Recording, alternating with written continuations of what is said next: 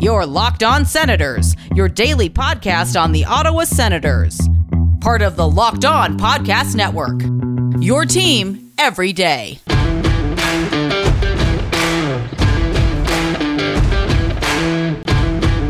I'm Jake Sanderson, and you're listening to Locked On Senators podcast. I'm Tim Stützle, and you're listening to the Locked On Senators podcast.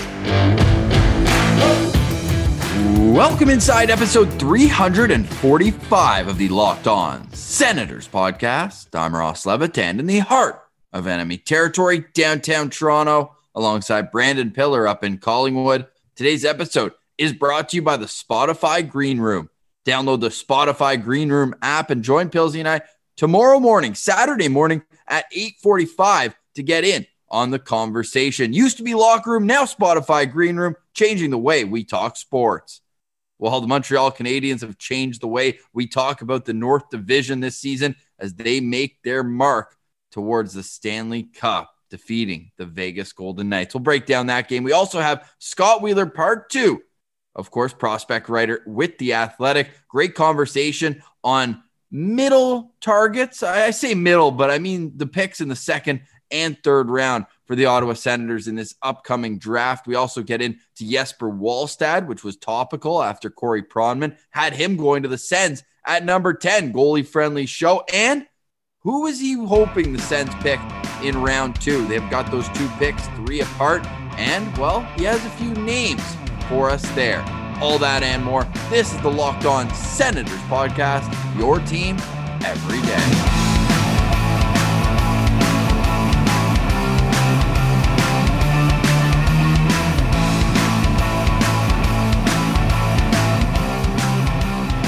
Today is Friday, June 25th, and Pilsy, I gotta say, man, I'm conflicted.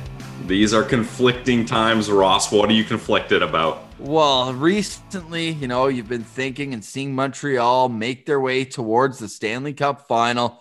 And, it leaves a bit of a bad taste in your mouth. But then as a goalie-friendly show, we can't brush over what Carey Price has been doing. I want to throw at you his numbers in his last 5 series clinching games, thanks to @John Perlberg on Twitter. He's the CFL, NHL, and TSN stats guy. 5-0 record. A goals against, a shade under 1, 0.99 goals against average, a .967 save percentage, and 2 shutouts. Last night, he was incredible, keeping this game close enough that we end up going overtime. Wow. Talk about coming up clutch. And for everyone that's saying or has said, and hand up, that probably includes me and you, Ross, that Carey Price's contract is going to be a real tough thing for this Habs to build a complete roster. Well, when you start with a goaltender that puts up numbers like that in clutch games, I think you can make your case that it's well worth it. And good on him. The .99, that's real nice to get under 1 for goals against average. Yeah, and he has worked so hard. 5th overall pick in 2005, had 1 trip to the conference final in 2014. Beyond that, not much playoff success for Montreal or for Carey Price.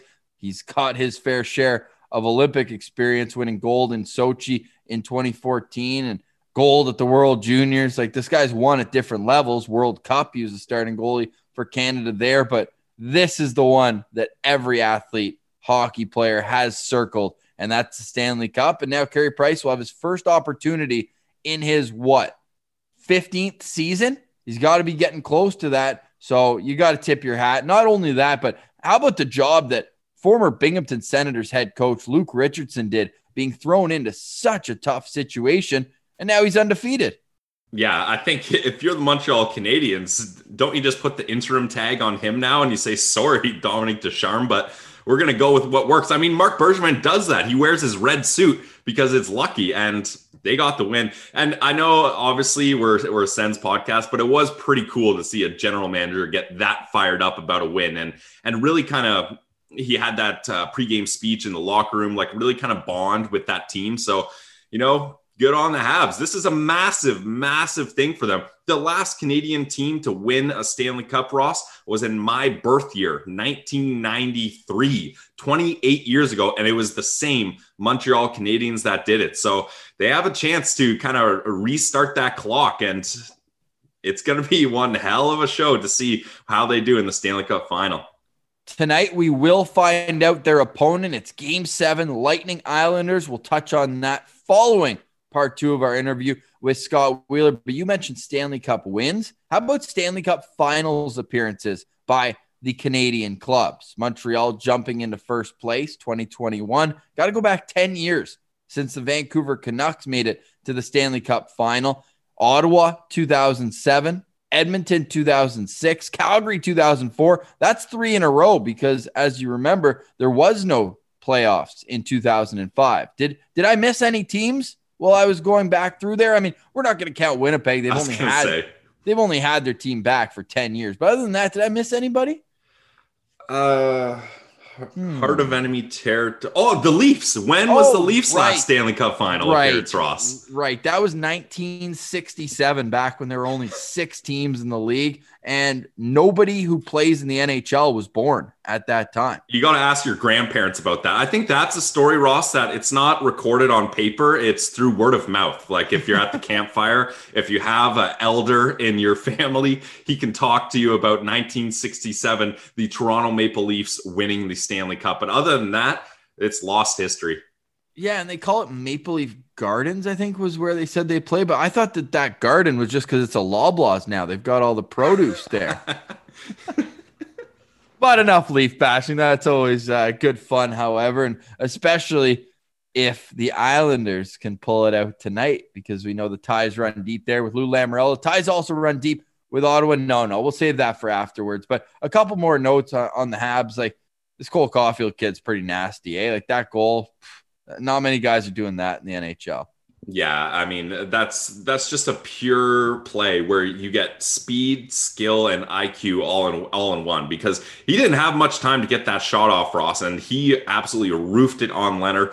Great goal. And you know, it's crazy to think that these 3 guys, Caulfield, Suzuki, and Kotkaniemi, they're really a big part of the reason why this Habs team is where they are today. And like, talk about Carey Price, but you got to put those 3 in the mix too. Like, they've done an incredible job stepping up to the plate when really this team needs them. They don't have that star power that a lot of these teams have, like Vegas, that they just beat. Like, sure, Josh Anderson and Toffoli are great players, but I wouldn't classify them as stars. So for these young guys to say, hey, we're going to take things over and we're going to provide the offense, good on them. They've clearly found a line that's ticking there with Suzuki in between Toffoli and Caulfield. But I think the lesson that's being learned here from how the Habs built their team. Now, you can agree or disagree with the size on the back end and how they're really riding their top 4 defensemen. But up front, they have 4 lines that can score. And each night, it seems like it's a different line that comes up clutch. It's Artturi Lehkonen that gets the overtime game winner that sends them to the final last night. Yeah, who would have thought that? Eh? Hell of a play by Danault as well to draw the defenders into the middle and go backside. No chance for Leonard. Yeah, I like Philip Danault a lot. I think I made a case for the Sens to try to go after him in the offseason earlier, but I don't think Montreal's letting go of him either. And you talk about 4 lines that can score, Ross, but each of these lines can defend as well. You know, like, it's not like you have, all right, here's our top line, they're going to score the goals. Here's our third line, they're going to be a checking line. Like, there's a mix of each type of attribute that you need in each of those lines. And that's why they do so well. And there's also veteran experience on each line. So I think Marc Bergevin has really done a good job constructing this team. He was a finalist for GM of the year. So you can see the pieces are all fitting together here. And if Carey Price stays like this, I'm not sure either Tampa Bay or New York can solve him in the final. Ooh, are you calling a Habs Stanley Cup win? I'm not calling it. I just think it's going to be difficult. And Ross, this is a little shameful, but I may start steering towards the Habs because I have a future bet on them. Gross. Strictly for monetary financial reasons, Ross. Whenever a team fires their head coach mid-season, I immediately put a bet on them to win the Stanley Cup. So when Claude Julien was fired, I put $10 on the Habs to win the cup to return 230. It was plus 2,200 odds, and I'm still riding that. So I think part of me is going to lean towards the Habs here to fill my my wallet with some green numbers a little more. Never talk about another man's job, but that was my favorite week of the regular season where the Sens got both Claude Julien and Jeff Ward fired. And a goaltending coach. Don't forget that, too. Oh, yeah. Mid-game, too, wasn't it? Yeah, it was mid-game. Man, except Sean Burks come in and just told Carey Price, hey, you know that you're good at stopping pucks, right? And while Price has answered the bell, that's saving overtime before the play went the other way. This, I believe, it's at least their second time, maybe the third, where they don't gain possession at overtime. The other team gets a great opportunity. Price makes a huge save. I remember in the Leafs series it happened. And then they come down and they score on their first shot of overtime. It's unreal. Now, the overtime percentage this year is greater than I think it's the third most percentage of games that have gone to overtime. And they're also ending quicker than hasn't been those marathon games that you love where it's a war of attrition. Who's going to bend first? These guys are coming out ready to go. And these overtimes, I believe, have lasted an average of just under 5 minutes. Yeah, that's wild. Yeah, like I was coming home from work. It was the end of the third period. I was like, sweet, I'm going to be able to watch this overtime game. I get in my house, turn on the TV, game's over. What? How did that happen so quickly? But yeah, good on the Montreal Canadiens finishing that up. And Ross, I talked about their ability to defend. How about killing penalties up against the Vegas Golden Knights? 100% success rate on the penalty kill against one of the best teams in the entire NHL. Like, to be able to shut down the Vegas Golden Knights like that. Now, mind you, I'm sure in this following week, we're going to get the classic injury report from Pete DeBoer. Mark Stone's got to be injured. I think everyone can agree on that. We're going to see guys having, hurt shoulders, like all these kinds of things are going to pop up probably because that Vegas Golden Knights team did not look like themselves. Not trying to take anything away from the Canadiens, but yeah, I don't think we probably have to go back quite a while to find a semifinal where one team completely shut the door and had 100% on the penalty kill. And Pills, you have to go even further back to the last time we had two Eastern Conference teams going head-to-head in the Stanley Cup Final. 1980 is the last time. 41 years ago, the New York Islanders began their 4-year dynasty with a Stanley Cup Final win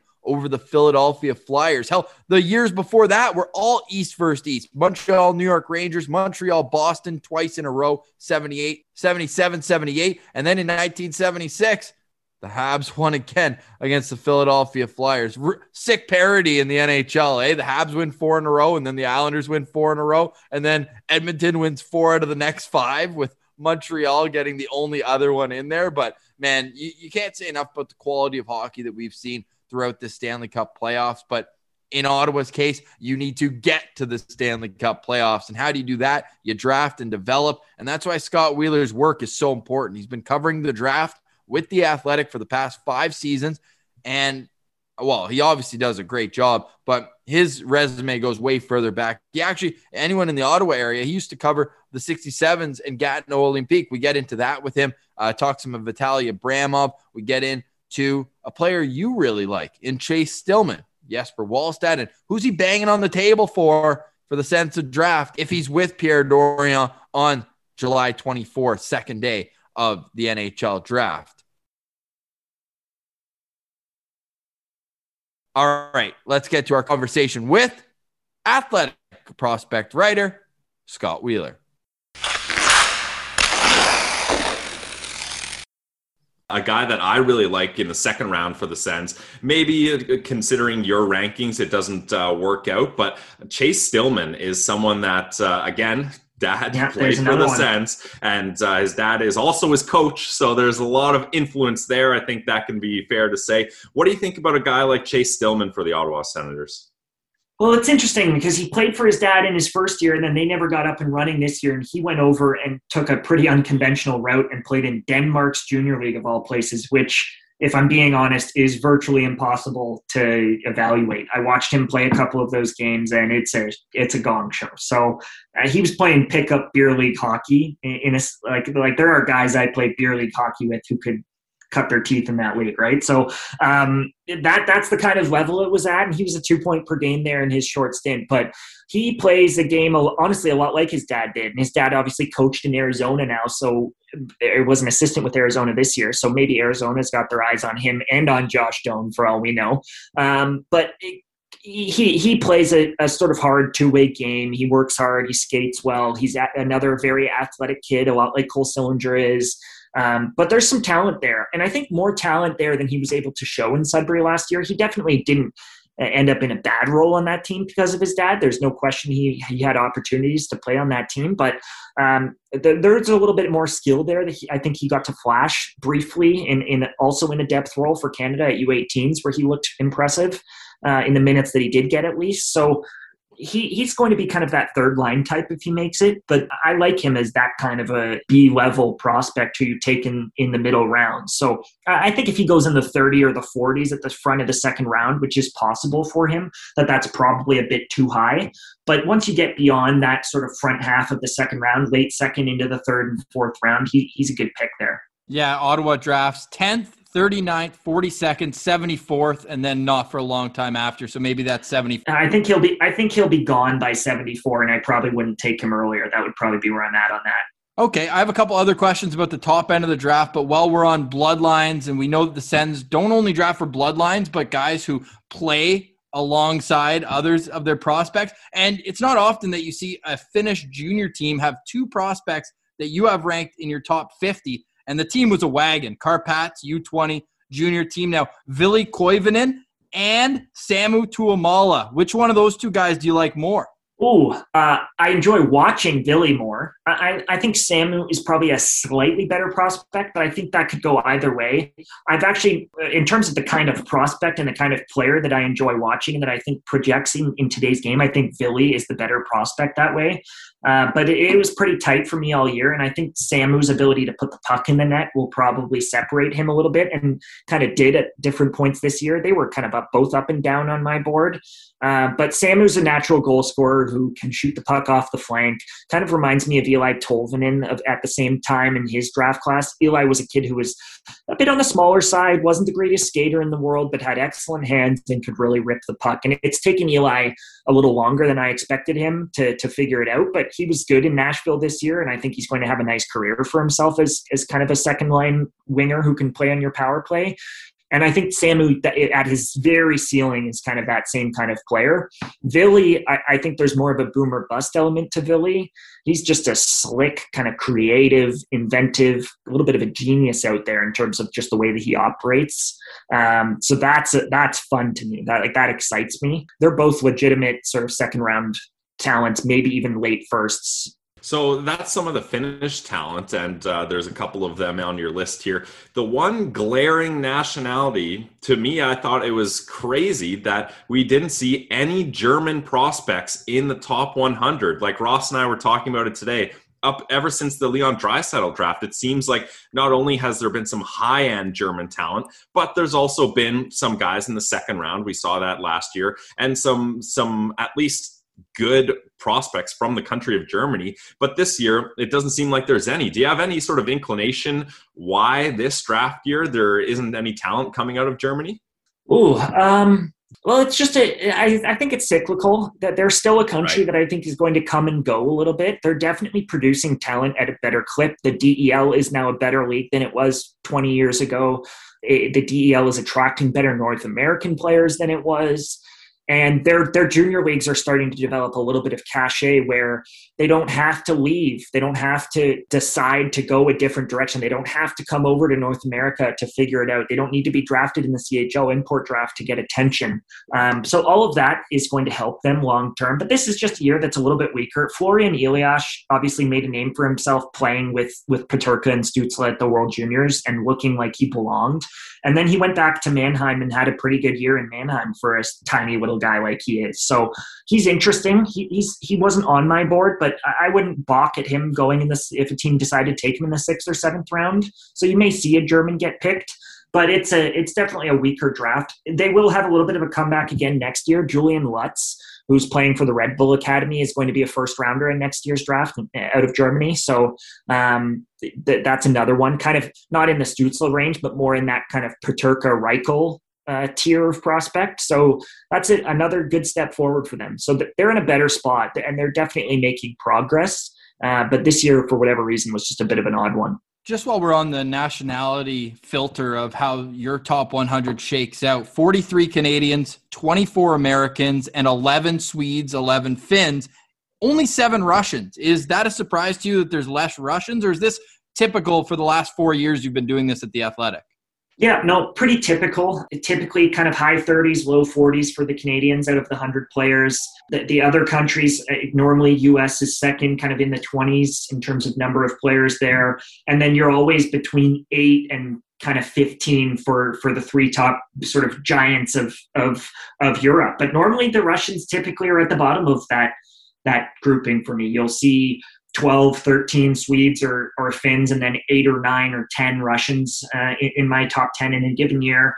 And that's just because, those leagues are very difficult to evaluate. The difference between some of the divisions in the NHL and the VHL and some of the top teams and the bottom teams in those leagues is like a canyon. There are some brutal programs in those leagues that make it tough to evaluate whether you're on that team and you're a good player on a terrible team, or whether you're on Moscow and you're ripping it up against these clubs every week, right? Like it's a complicated sort of puzzle to solve.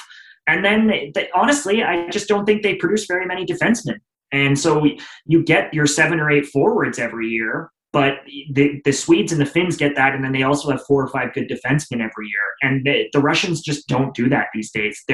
I think it's starting to show at the World Junior level. I thought their defensemen, their group of 6 that they brought to the World Juniors was brutal this year, and I think it's going to be the same next year, frankly. So they just need to do a better job producing D. They produce goalies and they produce forwards, but every year I tend to be lower on the defensemen that they're producing than others are.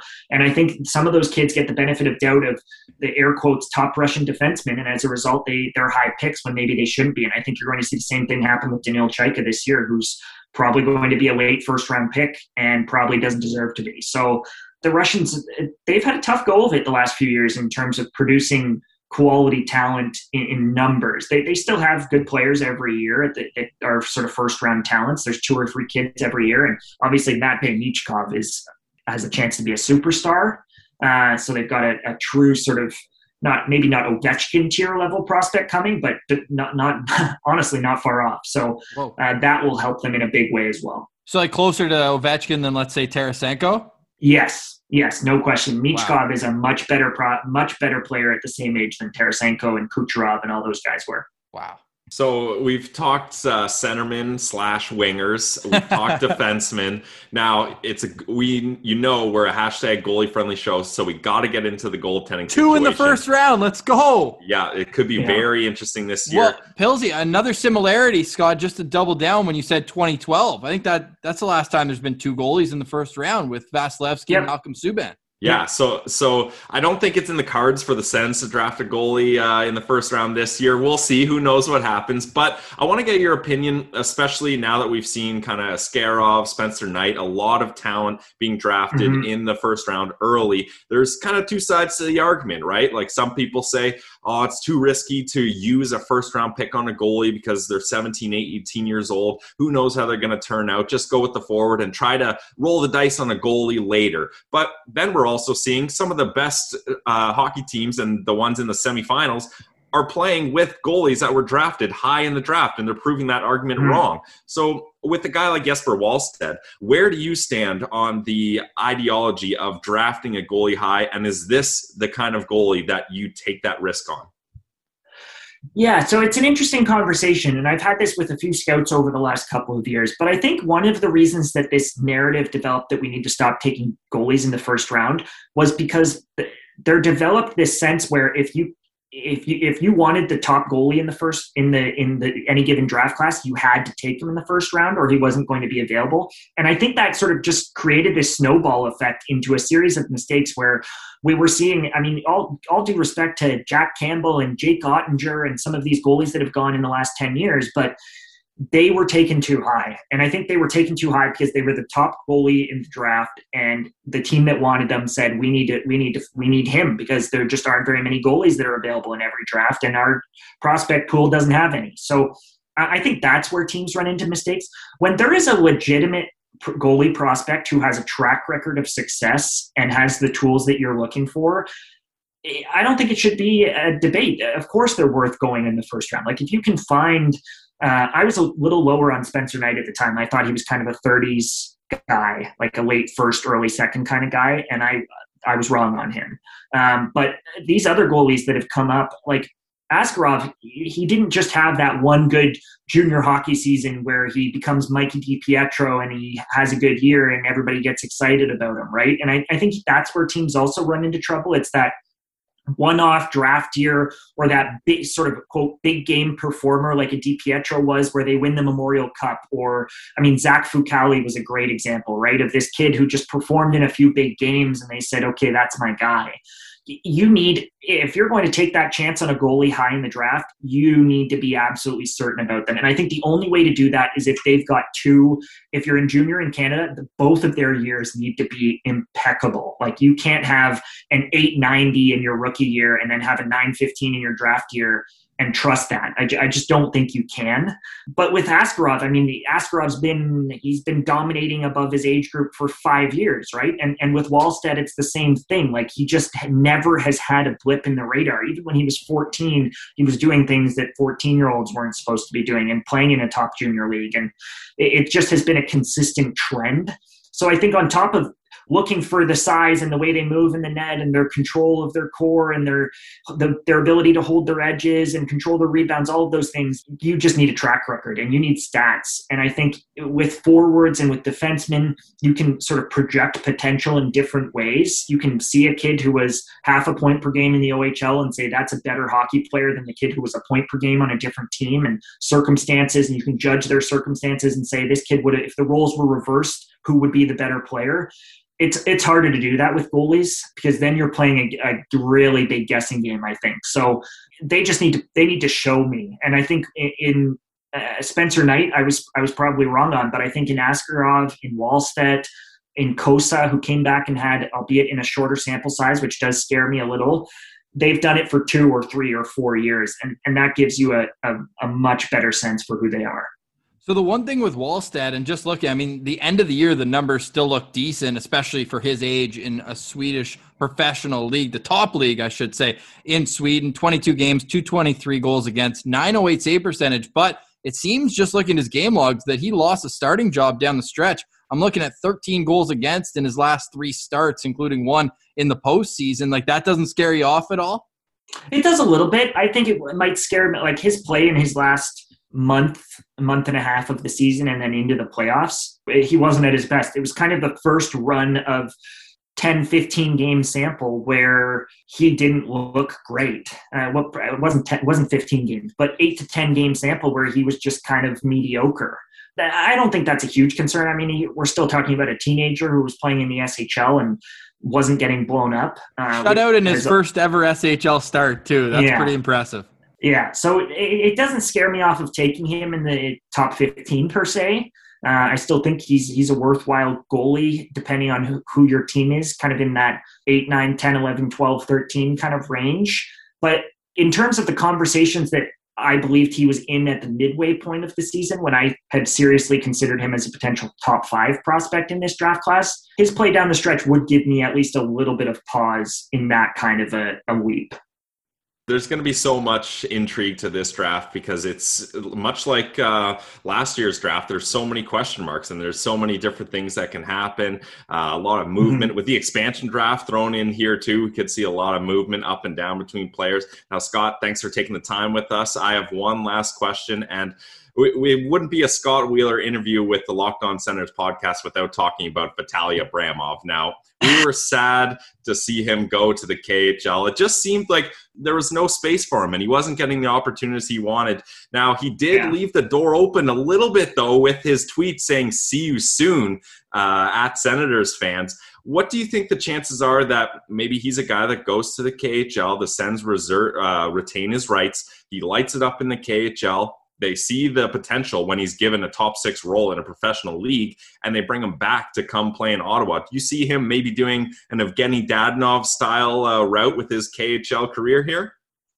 Well, I'm going to sound like a broken record, but I absolutely do see him doing that. Nice. I still believe in the kid, honestly. His skating never really found that separating gear that a lot of those smaller kids need.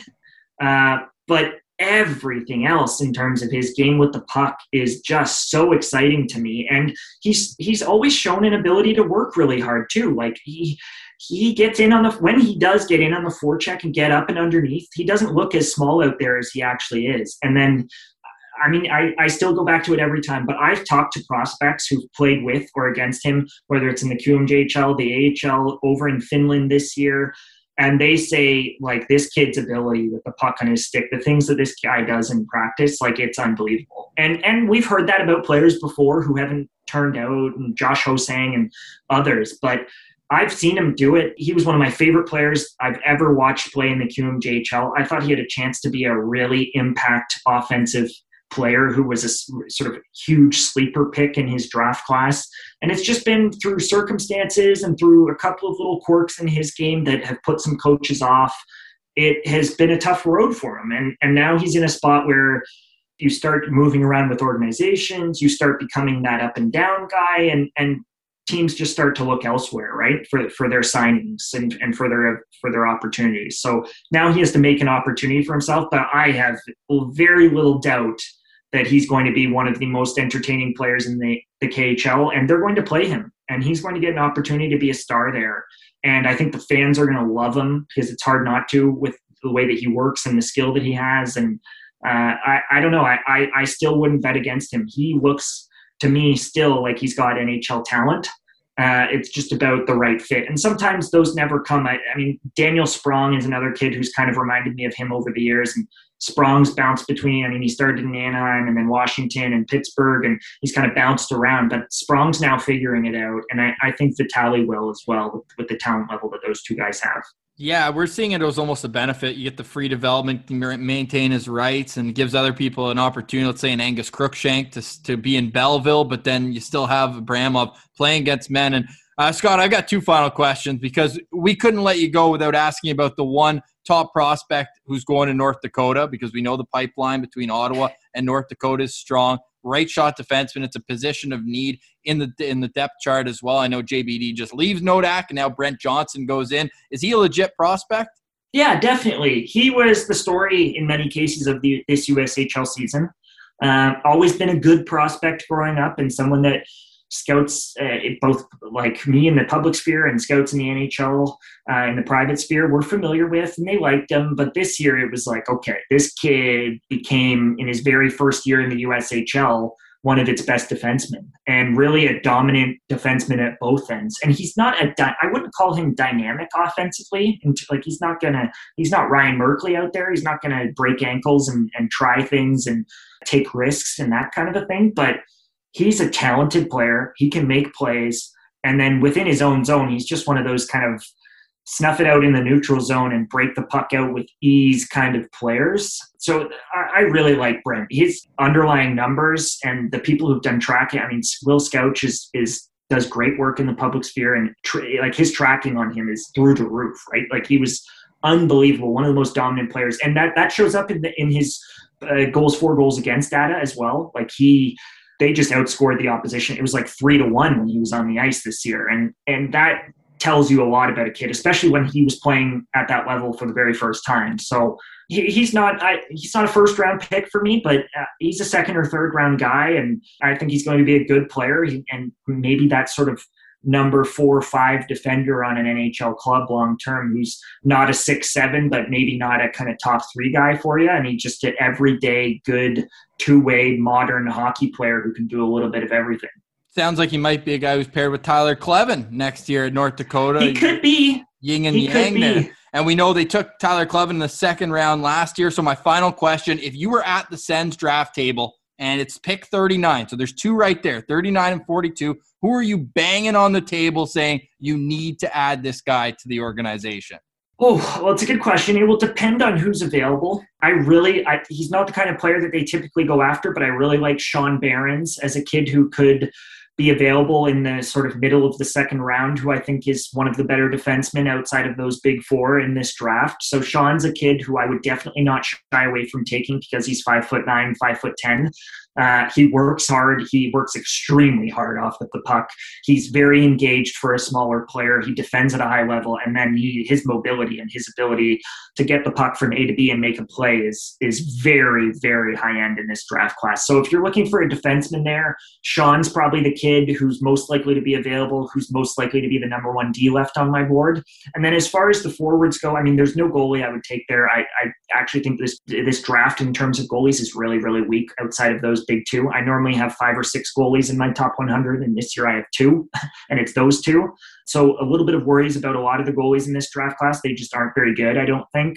But in terms of forwards, other than Barons on defense, I don't know. Xavier Bourgault, there's always a QMJHL kid that I love who falls, who I think provides value. Sam Girard was one. Abramov was another. I think Xavier Bourgault has an opportunity to be that kind of a kid this year. He's well-liked by some scouts I've talked to, but others think he's just kind of good at everything, and they might steer clear of him in the first round as a result. So I think if Bourgault is available, he is a very, very interesting hockey player and a kid who it doesn't really have any holes in his game offensively or defensively. So I'm a big fan of Xavier. He's kind of been in the 20s range on my board. And then another kid who I would keep an eye on if you want to take a really big cut is Isaac Rosen, who is kind of that marksman winger who can really shoot the puck, plays with pace, creative inside the offensive zone, loves to have the puck on his stick, but is probably going to face some barriers as he progresses up to the pro level and tries to become the offensive player he's capable of being against his peers, against older, bigger, stronger players.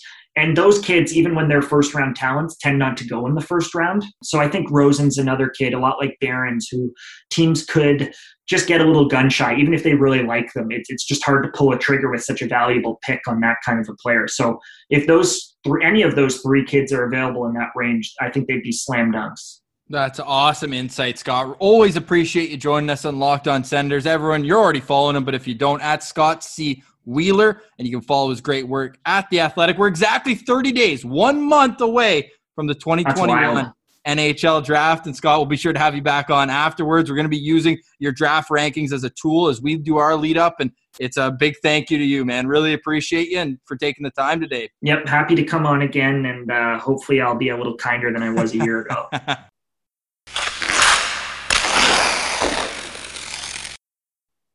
Stick taps to Scott Wheeler for joining us, a true friend of the show. We'll be sure to have him back following the draft, hopefully to pump the Sens tires. But hey, what he is honest to his own opinion. You know, he wasn't a fan of the Sens 2020 draft class. That doesn't mean that you and I can't be, but it's great to have differentiating opinions. And if you remember, after the draft, he does his top 50 drafted prospects. And Pilsy, he had Jake Sanderson at number 49. He assured us that this year he will be much, much higher. Yeah, well, I hope he doesn't go down to 50. I think there's only room to he's grow. Just off the list. Or he bumps him to 48. Told you guys. No, I think a spot in the mid-20s, and that's being conservative. I'd probably have him higher, although he has a better idea of the scope of the league-wide level of prospects. But stay tuned for all that from Scott Wheeler. You can follow him on Twitter at Scott C. Wheeler for not only his draft rankings, but for great, insightful articles on each in particular prospect. We love the one he did on Mason McTavish. Hell, it sold me on the Sens, hopefully getting him, but man, I just can't see him getting by the Detroit Red Wings. If he does, I'm going to be so excited. I'm going to need to fire up. I'm going to need to grab a Built Bar, my protein bar of choice, whenever I need that boost of energy. But when I want a boost of energy, I don't want it to include a lot of calories or a lot of sugar. And that's why Built Bar is great for me, because it's low in sugar, it's low in calories, but it does pack a punch in fiber and protein. That's exactly what you want in your protein bar. And we've literally been talking about Built Bar for over a year and a half, Pilsy, but I'm still not sick of it because they come in so many amazing flavors. 16 amazing flavors to choose from. That's why we always have to throw it over to Pilsy for his pick of the week. Ross, you know the saying, you can't have your cake and eat it too? Like that, I feel like Built Bar, you know, you want a tasty candy bar, but then you're not going to get the protein benefits. You're going to get so much sugar. It's going to be full of calories. Well, I got news for you, Ross. You can have your cake and you can have it too with Built Bar German chocolate cake. It's been a while since we had this flavor come up, and we talked with Scott Wheeler. There was no Germans in his top 100 draft prospect rankings. Well, let's get some German chocolate cake going, because they are definitely in the top 100 of Built Bar flavors. One of my personal favorites. Only 180 calories. You got 17 grams of protein, 7 grams of fiber, and it's going to taste delicious. It's got real pecans, real coconut in every bite. Guys, that is Pilsy's pick of the day, German chocolate cake Built Bar. Head over to BuiltBar.com and check out all the amazing flavors that are available to you, and great products as well over at Built Bar. When you check out, use promo code LOCKED15 and you'll get 15% off your next order. Built Bar, the protein bar that tastes like a candy bar. Make sure you're Locked On Senators wherever you download your podcast. Subscribe. Please leave a review. We do appreciate that a lot. You can follow us on social media as well. LockedOn.Senators on Instagram and Sen Central on Twitter. But Pilsy, you can follow Sen Central, but you can also follow at Brandon Pillar 1, Mr. Verified. Are you the only Twitter account under 1,000 so far? You're awfully close, by the way. So go hit him with a follow. But that blue check mark looks awfully sexy next to your name. Yeah, well, I think Twitter finally realized there's too many Brandon Pillar impersonators, so many people trying to make hot takes, like saying that Marcus Hogberg is going to be the best backup goalie in the North Division and tweeting that garbage out. Like, they got to make sure that I'm verified. So yeah, Brandon Pillar 1 now verified. It does look nice to have that blue check mark. Oh yeah, I think I'm coming soon, but I got to earn it. That's why I'm tweeting up a storm. I just said all I'm going to say to this morning is that Shane Pinto better have a big off season after my hot takes throughout this season. Man, well, that's not aging well. We'll figure it out, but yeah, that's solid, Pilsy. Love that. And it just shows another step in the growth of the Locked On Network as well. Sky's the limit. Or what did you say yesterday? His ceiling is through the roof. His ceiling is going to go through the roof. I love that. I love that. And by the way, everyone listening, we are starting our prospect countdown, top 75. That starts on Monday. So stay tuned. The draft under a month away. It's time to gear up and get going for our draft coverage. But Pilsy, there's still work to be done to figure out who will be the champion of this NHL season. Tonight, the two best words in sports, Game 7. And you know what? The best sentence in sports, Game 7 with a trip to the final on the line. It's the Islanders on the road in Tampa. They haven't scored a goal in Tampa since Game 2 because they got waxed in Game 5, 8-0. What do the pesky Isles have to do to allow Sens fans the opportunity to see Jean-Gabriel Pageau play against the Habs in the final? They're going to have to stick to their game plan, Ross. And I think what Tampa Bay has done a really good job of. Remember the New York Saints tagline up against the Boston Bruins? They were so disciplined. Well, now they're the New York Devils because they're taking way more penalties, undisciplined penalties. And you cannot, even if Tampa doesn't score, like putting that team with the talent they have and the power play units that they have on the power play, it's going to wear guys down. Like the amount of effort you have to put in to stop those guys is incredible. So they need to make sure they're staying disciplined. They need to stick to what works for them, rolling 4 lines, try to get Tampa off their game. You got to flip the script on them here, Ross, because this is a team that gets too comfortable when their stars are able to perform like they are. And I think the big thing here, Ross, though, is what's up with Nikita Kucherov? Is he ready to go? Where's the injury report on him? I haven't seen anything. I have no clue. He took a bad cross-check from Scott Mayfield. We know that Tampa was able to get into the playoffs without him, but that would be a huge miss. Now, do you believe in history repeating itself, Pilsy? Absolutely. After Game 5 in 2018, the Tampa Bay Lightning were up 3-2 on the Washington Capitals. They were then shut out in their next 2 games. Do you know what happened in between that? What? Their head coach, Barry Trotz, did a hot lap in Tampa. And what do you know? They shut him out 4-0 in Game 7 as well. Now, Barry Trotz, you might know, is the New York Islanders head coach now. So he's been in this situation, game 7 on the road in Tampa Bay, and they prevailed. So do you think he can lean on that experience and lead his troops into a situation where they can come out they were plus 220 at BetOnline going into this series?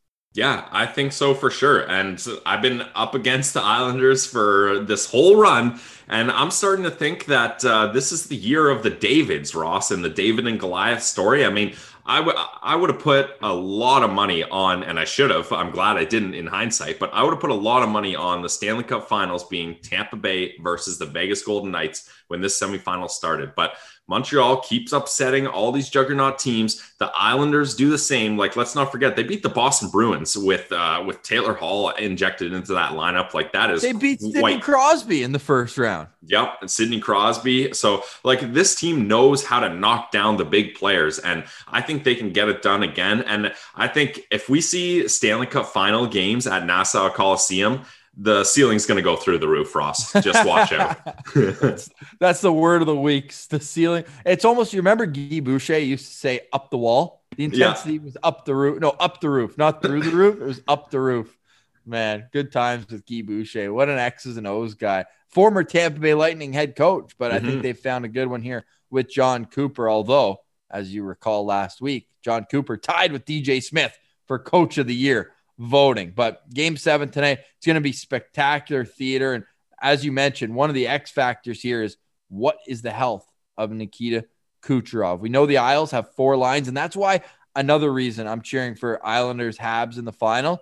Both teams are just going to roll 4 lines over and over and over again. They're both big and mean on the back end, and they both have great goaltending as well. So that's my hopeful Stanley Cup final. I know that the casual fan might not appreciate that. You want the high-powered offenses, and I understand that. But the grittiness that it takes to get through 3 rounds of the playoffs, I think would be exemplified with those 2 teams representing the NHL. Yeah, I agree. I didn't want Montreal or the New York Islanders in the finals, but if they're up against each other, like you said, I think it's going to make for some good hockey for like the real hockey fans. Like remember, what was that? The classic was at Tampa, Boston, one of the best playoff games ever, the 1-0 game. Like, yeah, game 7 of the conference final in 2011. Yeah, that game 7 conference final here tonight. So if you're a true fan of hockey, you know, like those are the kind of games that get you going. You're on the edge of your seat. Every goal matters so much. So this game 7, I think, is going to be just like that. Ross, I'm going to give my official prediction: 4-3 Islanders in overtime. What's yours? 4-3. Yep. So? Yeah. I'm going to say, just because I am going Islanders, I'm going to say 2-0. No pressure, Varlamov. I'm saying 2-0 for the New York Islanders, and that means Nassau Coliseum is going to stay open. Let's go. Let's bring the friggin'. I don't know what's going to happen at Nassau, but hey, we got to touch on this and like smarten up. If you're in Montreal, like you knew this was going to happen. Like the team wins and they're flipping cop cars in the streets. Like, does that make any sense? Literally no sense at all, Ross. I don't like, hey, I'm all for getting rowdy and celebrating. Like, we've had like 2 years of being shut inside, no celebrating, no entertainment, no luxuries, no having fun. But like, why are you doing that to your own city? Like, that's taxpayer dollars right there that you're destroying. So I don't know about it. Like, I'm all for having a good time, but like damaging property and all that kind of stuff is a little silly in my idea. And if you want to know more about that, ask the people in Vancouver in 2011 what that can end up doing if you let that get out of hand. So just cool it, Montreal. Cool it a little. Hey, we always ask to put a reply to our tweet when we put out the episode. For on this one, reply with what would happen in Ottawa if they won such a big game. Like, would there be a huge line at the Elgin Street McDonald's? I saw somebody tweet that out. Like, what would happen? Like, would everyone start jumping in the canal? Maybe. I don't know what the comparison would be, but I can tell you that although I do feel like sometimes it's people disguised as fans and they just want to cause trouble. And so they throw on a jersey and just try to fit into the crowd. So there is that being said. Oh, one more thing. I mentioned that Bill McCult, we were talking about the Yashin for Spezza trade. He's the answer to a Sens trivia question. So the question is, which Senators player, not goalie, of course, player, has played the most games with the Ottawa Senators without scoring a goal? And Bill McCult is the answer to that. 70 games for the Ottawa Senators, 8 assists, and the Mike Riley 0 next to the goal category. But hey, he's had a great career as a coach. He's now the associate head coach of the Michigan Wolverines. So hey, maybe if Kent Johnson somehow ends up in Ottawa, we could get Bill McCult on the show. I'm sure that guy's got stories for days. But Pilsy, have a great weekend, man. Thanks.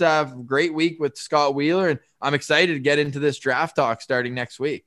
Yeah, I mean, this draft profiling is a long time coming. We did a really good job of that last season, and it's fun too, Ross. Like, I enjoy it too, even though there's going to be a lot of players that we profile that aren't anywhere near the Sens draft pick range. But it just makes it more exciting on draft day when you're like, I know that guy. Like, we talked about him. Oh, he's going to be a great fit with this team. Or what is this team doing drafting this guy? Like, it just makes watching the draft a little more fun. So for all you Sens fans, follow along with our draft ranking profile, because you're going to learn a lot about these players. And in 3-4 years down the line, you're like, oh man, I remember talking about that guy when he was an 18-year-old kid, and now his projections are coming true or aren't coming true. So just adds a little more intrigue to the draft. So I'm stoked to get started with that. Of course, we're going to discuss their on-ice impact, their potential, but also any cool stories that make them unique as individuals as well. I think that adds the personality influence on draft day, because we can get carried away with numbers and, oh, is he a top 6 guy? But there's people and families behind these players, and it's the best day of their life to date when they get drafted to the NHL. It's one of my favorite days as a fan as well, just seeing the joy. And I'm assuming it's going to be virtual again this year, which is too bad. And I'm still mad we didn't get our opportunity to go to Montreal for the draft last year, Pilsy. But we'll be at the Sens home opener for sure. We can't wait to meet everyone who's been